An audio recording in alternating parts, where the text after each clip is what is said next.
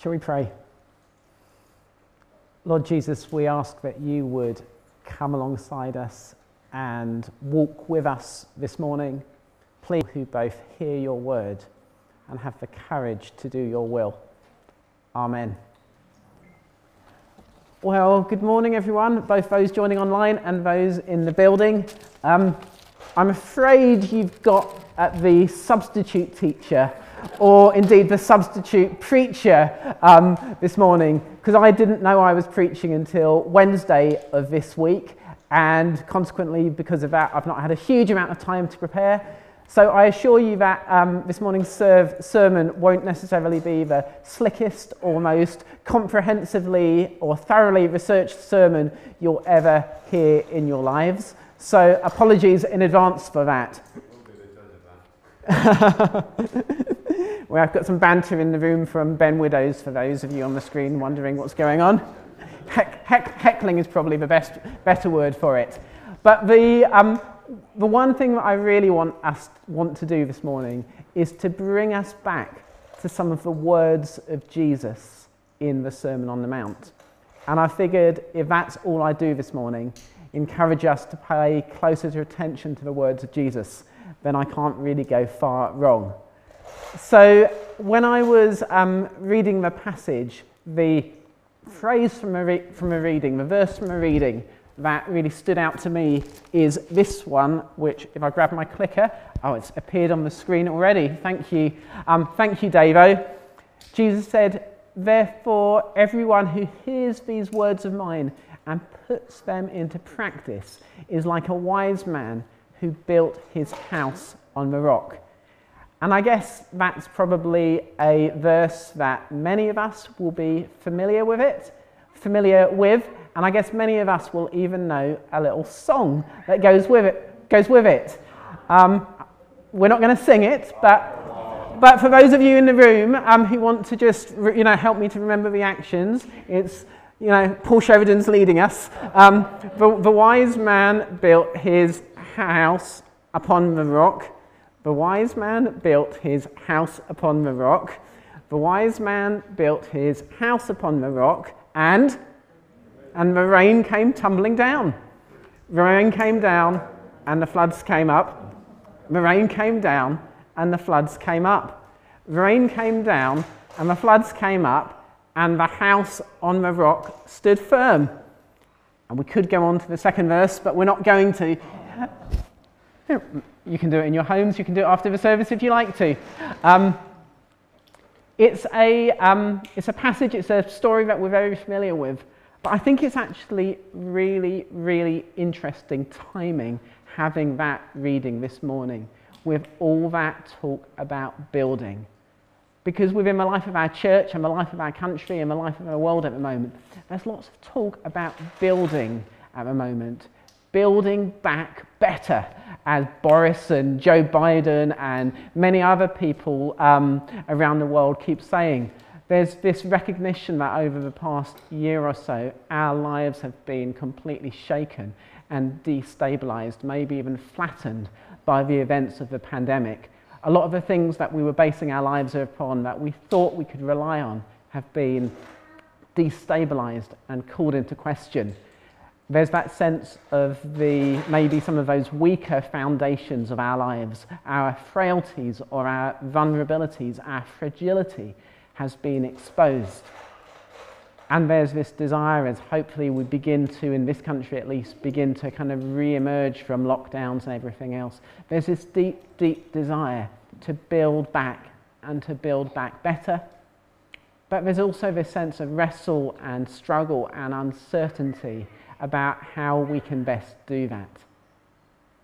And Jesus, in this teaching, encourages us and challenges us that the key to building our lives on a strong foundation is to hear his words and to put them into practice. So, over the past 5 weeks as a church, we've been listening to quite a lot of the words of Jesus.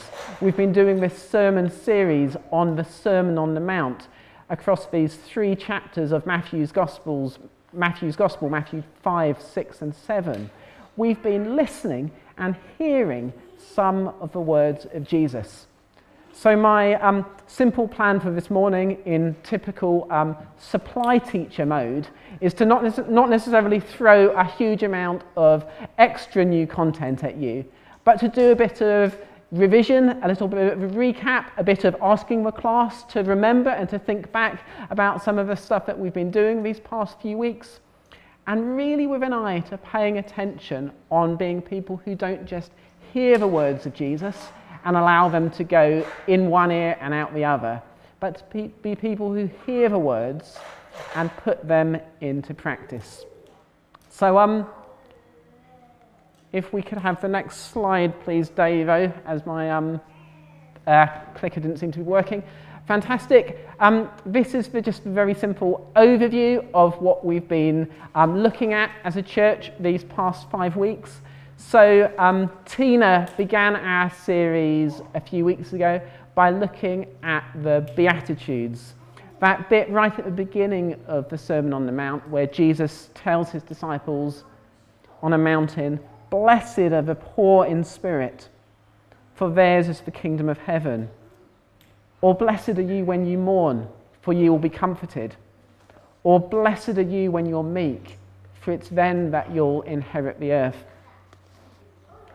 And in unpacking what the Beatitudes might mean for us, Tina told us the story about when she visited the Ukraine a number of years ago.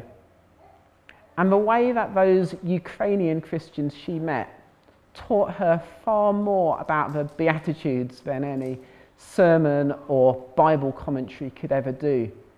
Because the way that she put it was that those Christians in the Ukraine were incredibly poor, but the light of Jesus shone out of them.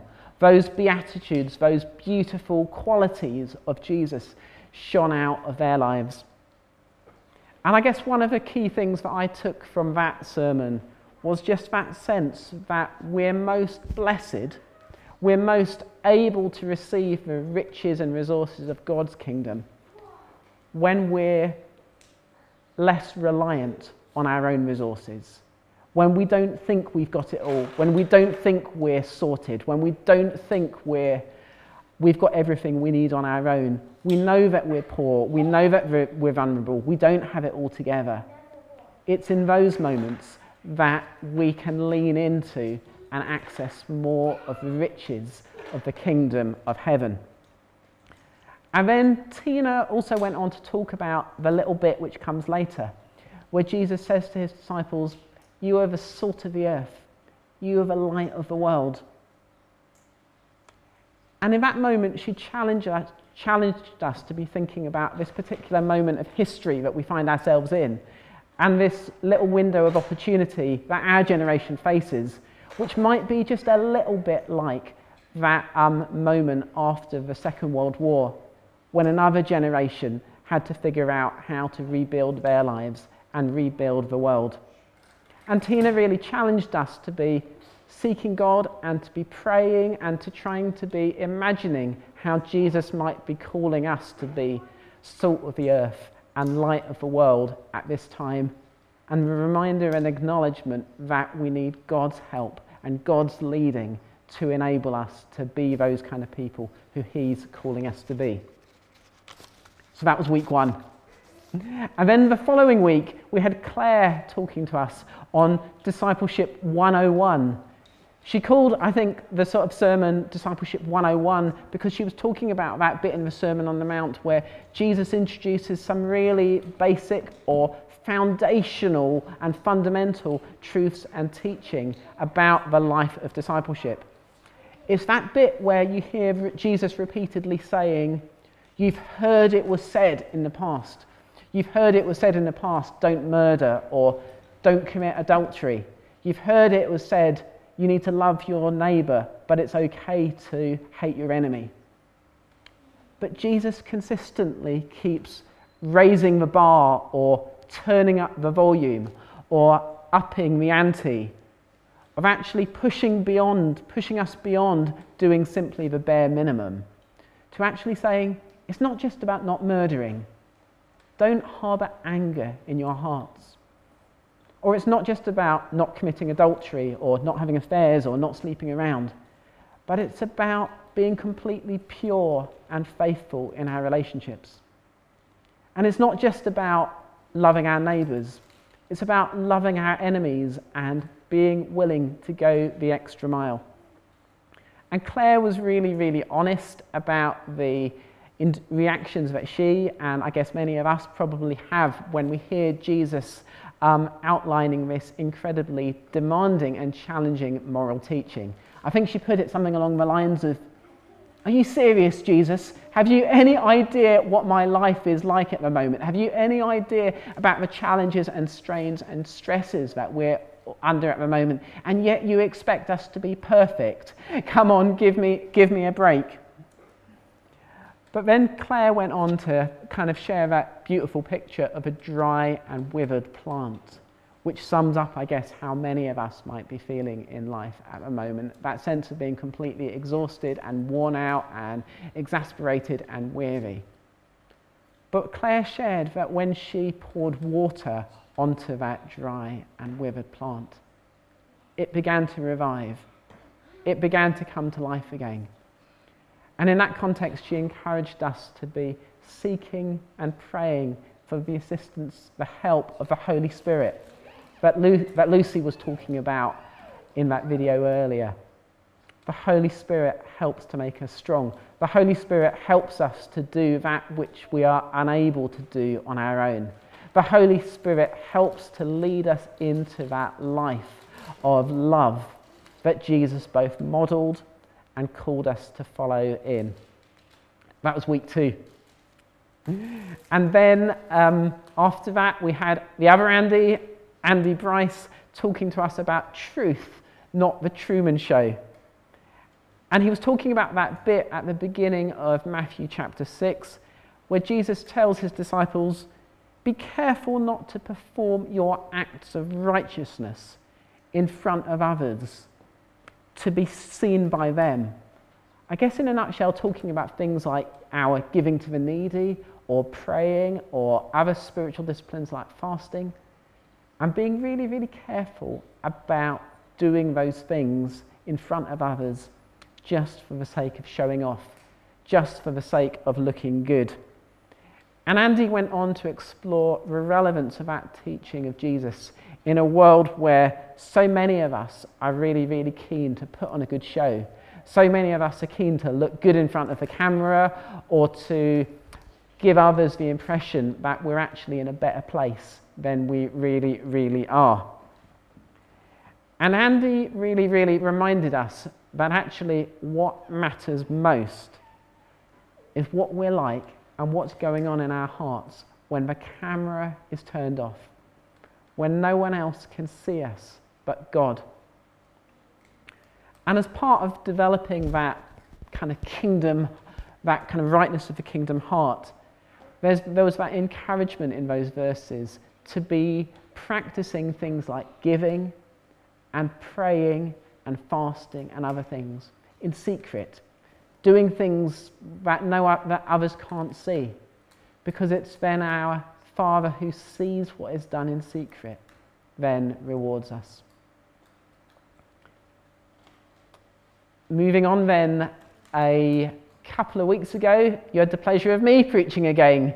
And I was preaching about, I thought I was originally preaching about 2 A's, accumulation and anxiety, and then somewhere along the way, a third A, amen, got thrown in for good measure. And that was the bit in Matthew 6 where Jesus seems to have a huge amount of quite challenging things to say about our attitudes to money and wealth. He warns his disciples against the dangers of accumulation. Do not store up for yourselves treasures on earth, because ultimately those things won't last and won't satisfy and will wear out. But store up for yourselves treasures in heaven. And then he goes on to talk about anxiety. Be careful about worrying too much about food and clothes and everything else that we spend our lives worrying about, because who of you by worrying can add a single hour to their life. But then he goes on to say, but seek first the kingdom of God and its righteousness. And then all those other things that we need will be given to us as well. And within that, there was that challenge to pay close attention to the things that we find ourselves looking at and longing for, the things that we treasure the most. And Jesus encourages us to spend time kind of observing things like the birds and the flowers and other things in the natural world, paying attention to the way that God sustains and feeds the birds and the flowers and everything else. And from that, drawing hope and inspiration and courage that God will also sustain and feed us as we seek first his kingdom. And then finally, last week, Will was sharing with us and encouraging us and inviting us into what he called a summer of substantial dreams. He got us quite creatively, I thought, to imagine that Jesus was giving the Sermon on the Mount out in the Peak District, maybe somewhere like Higator, and trying to get us to imagine that, as well as simply listening to Jesus, that we were coming to him and bringing him our current reality, coming to him with our hopes and our fears, our joys, our sorrows, our sheer weariness or uncertainty at this particular moment in our lives and the life of our country and the life of our world. And one of the verses from Matthew that Will kept bringing us back to last week was the one where Jesus says, ask and it will be given to you. Seek and you will find. Knock and the door will be open to you.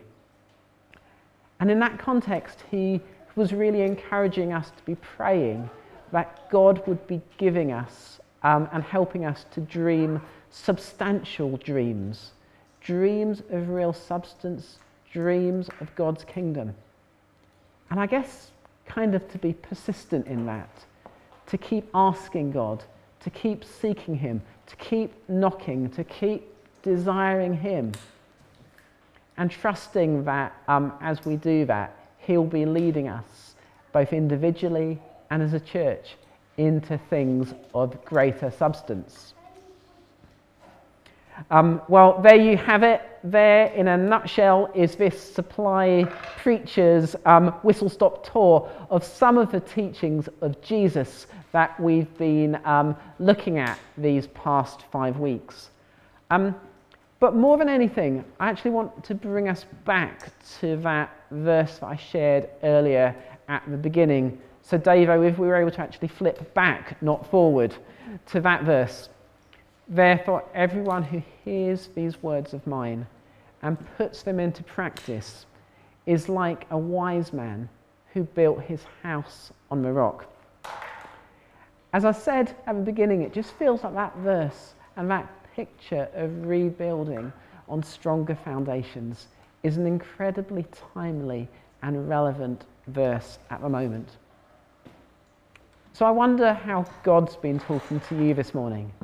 I wonder what within that whistle-stop tour of this Sermon on the Mount has been particularly calling out and calling for your attention at the moment. I've given a very brief overview of 5 different sermons and 5 different sets of teaching, and I guess many of us will probably struggle to hold on to all 5 things and go away and do all 5 sets of things immediately. And my sense is that often Jesus calls us to just do one thing, one step at a time. So as I finish, in a moment we're going to be playing a song called I Will Build My Life, which links into some of those themes from the reading. And as we play that song, let me just be encouraging us all to be prayerfully listening and asking God to be highlighting and showing to each of us what's the one thing, what's that one next step, what's that one word of his but he's wanting to especially be speaking into our hearts at the moment. And how might we be responding in love and obedience to him? So if we could play that song, and we'll be open to listening to what God might be having to say to us this morning. Amen.